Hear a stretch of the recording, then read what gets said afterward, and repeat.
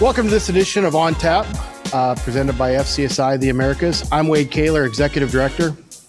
And On Tap this week, I've got a new friend of mine, Peter Bryant, who I've just recently gotten to know a little bit via phone calls and a member of FCSI for a while as well. And I'm really excited to look forward to have the privilege for the first time to have a sit-down chat with him today. First off, Peter, before we get started, as a member of the Troon family of business, I have to ask, obviously Troon is deeply rooted in golf, from clubs to golf carts to course management to even caddy management. How good of a handicap do you have to have in golf in order to work there? I don't want to speak on that. So in other words, anybody can work there. Anybody can work there. I actually have not played at a course there. I don't know if they're going to let me on, but So not only do you have to not worry about your handicap, you do have to worry about whether they'll even let you play on their courses. I love it. That's family right there. Yeah, and as part of the company, we do see some kind of the benefits. I mean, there's Callaway discounts. There are specific course discounts and like kind of resort packages that we have that I have not taken advantage of yet. But maybe one day when this all clears up. There you go. Well, to get started, tell me a little bit about your background. Like, how did you get your start? What kind of projects do you normally work on? What type of segments of the industry? Yeah, so I work for Real Food Hospitality Strategy Design. We're a full-service hospitality consulting firm. We do anything all the way from concept financial management, concept development, all the way through to your menu, to your design, to putting that kitchen in and having it fully in place, and you're set up, ready to go. I started as a student at Wentworth Institute of Technology in Boston. I went to school I got my Bachelor of Science in Architecture. Okay. I wanted to go into some type of design and kind of saw myself working for a firm or maybe getting into construction. And then Real Food popped up, and I was always food driven and knew that was something that I really wanted to get into. And I came in as our first designer and really got our design department going. Very cool. Yeah, I've been with the company 4 years now, and I've grown the department by 4, which is awesome to say. That's impressive. Yep. And I mean, we do any kind of project. I mean, we really started with the mom and pop kind of restaurants and whatnot in Boston.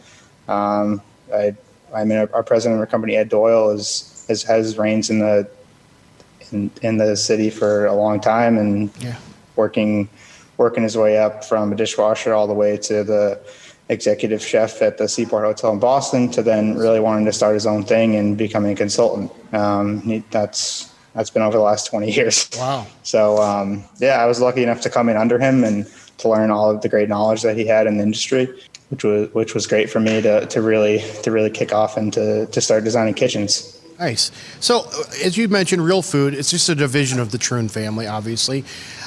Obviously, you've got a lot of brands there, but how much work, so people get to full understanding, obviously you don't work just with the Troon family of businesses. So how much of your work is done within the portfolio of Troon versus outside of Troon? Yeah. I mean, so as a company, I mean, we're 50% operations, 50% design. Okay. When Troon kind of came into the fold, we kind of, a lot of our project managers and whatnot, they became really direct contacts for a lot of for the Troon F&B clubs. I mean, there's lots of different ways Troon can enter clubs. I mean, they're all different levels, from agronomy to F&B to everything. So I mean, we see ourselves really getting involved on any F&B project, whether it be reviewing a P&L or trying to find out where they can cut costs, all the way to, hey, we haven't renovated in 10 years. We need you guys to get your eyes on this. What can we do better? Yeah. So what's your method of madness in your mind when you're working on a new project for design or on the operational side? Are you how do you approach a new piece of business? I mean, as Real Food, we look at everything from the client's experience. Like, what do you want your customer to get out of it? And we start there. What's the experience? What do you want it to be? And we kind of backtrack from there. I mean, the kitchen ends up being the bones of it, but you really, at the end of the day, what experience are you trying to get across to to your customers. Nice. So that's our piece. Okay. What would you say so far? And I know you've only been doing it for 4 years. What's your favorite project you've worked on so far? My favorite project's the breweries. I've been lucky enough to work with some. I've been lucky enough to work with some really awesome breweries here in Boston. Sam Adams being one of them, and also Night Shift Brewing. Nice. Aeronaut. I mean, there's a handful of really good craft breweries in Boston that I've been able to work with. Got to know the owners really well. And then at the end of the day, to take my friends there and have a beer, it's just the best feeling. So a great source of pride, isn't it? When you've done something, you get to take your buddies there and you get to kind of show it off. Like, yeah, I had something to do with this. Yeah. I mean, I think that's the best part about restaurant design. I mean, at the end of the day, it's a space that you create this experience for other people, but also yourself in a way, that you're able to go in there and to experience it. To get food from there, be like, I know what piece of equipment this came off of, and like stuff like that. I mean, just like silly stuff. And I mean, I'm always going to any bar and I'm looking over. I'm like, what do they got going on back there? You know, it's like, is it as efficient as it could be? You know, there's a joke as an event planner. I've been doing it for a number of years now, and with working with FCSI for the last 10 years.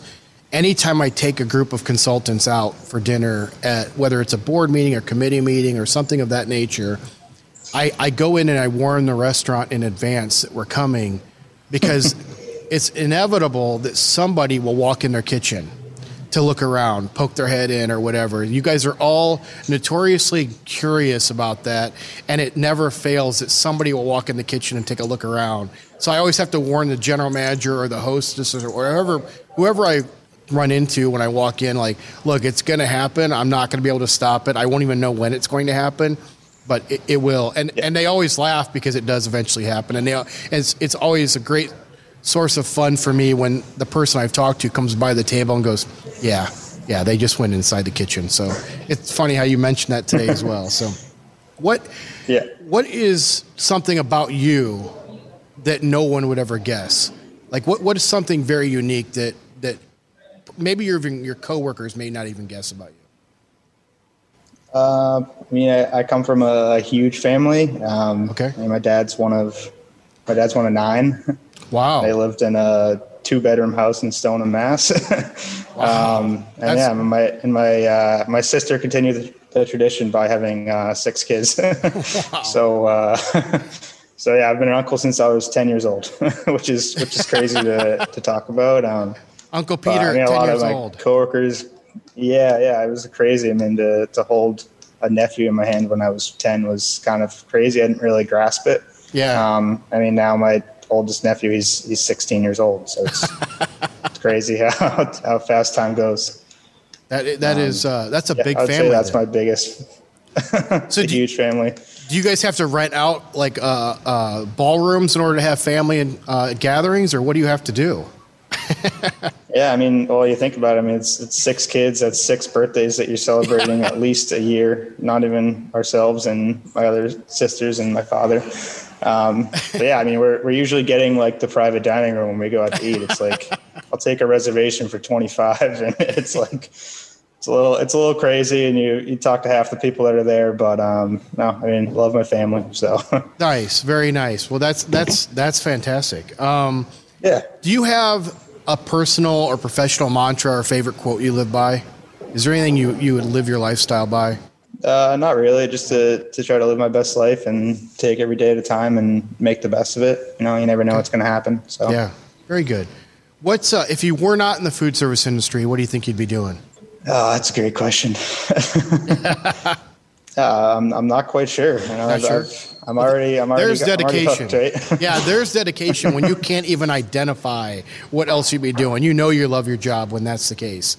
And that's, yeah, I mean, that's I guess great. I mean, it would be some other type of design. I mean, I did see myself going to work for a construction firm at some point or working at an architecture firm, but I think I get the best of both worlds at Real Food. So very cool.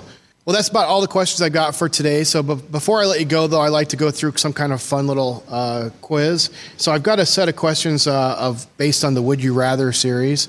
And so I'll go through these and just answer of which of these 2 things that I give you would like to do. So are you ready for those? Yep. All right. Would you rather be covered in snakes or bees? Snakes. Be able to sing or be able to dance? Dance. Would you rather own a restaurant or own a dollar store? Dollar store. Nice. Would you rather give up TV for a year or give up internet for a year? Internet. Be able to teleport anywhere or be able to read minds? Teleport. I agree. Go anywhere, anytime you want. Would you rather have all the traffic lights you approach turn green or never have to stand in line again? Never have to stand in line. Would you rather see your future or fix your past? Fix my past. Would you rather have unlimited first-class plane tickets or never have to pay for food in restaurants again? Probably the plane tickets. Plane tickets? Yeah. Would you rather only be able to use a fork and never a spoon again, or only be able to use a spoon with no fork ever again? Spoon. Spoon. And are you an ask for permission or beg for forgiveness type of guy? Beg for forgiveness. Beg for forgiveness. That's what I like to hear. That's about it for me, Peter. Is there anything you want to promote or talk about? Any last words you've got for us? Not really. I mean, just consider real food on your next project, and we'd love to work on anything with anyone and any scale of project. And just thank you for this opportunity. I mean, it was great to talk to you, Wade. Absolutely. Thank you for joining us. I really appreciate getting to know you. And like I said, I hope to get to see you soon at one of our events. Yeah, that'd be great. Well, that wraps up this edition of FCSI's On Tap. If you enjoyed today's episode, please make sure to like or subscribe to the channel. Check back next week when we feature another FCSI member consultant. Until then, cheers.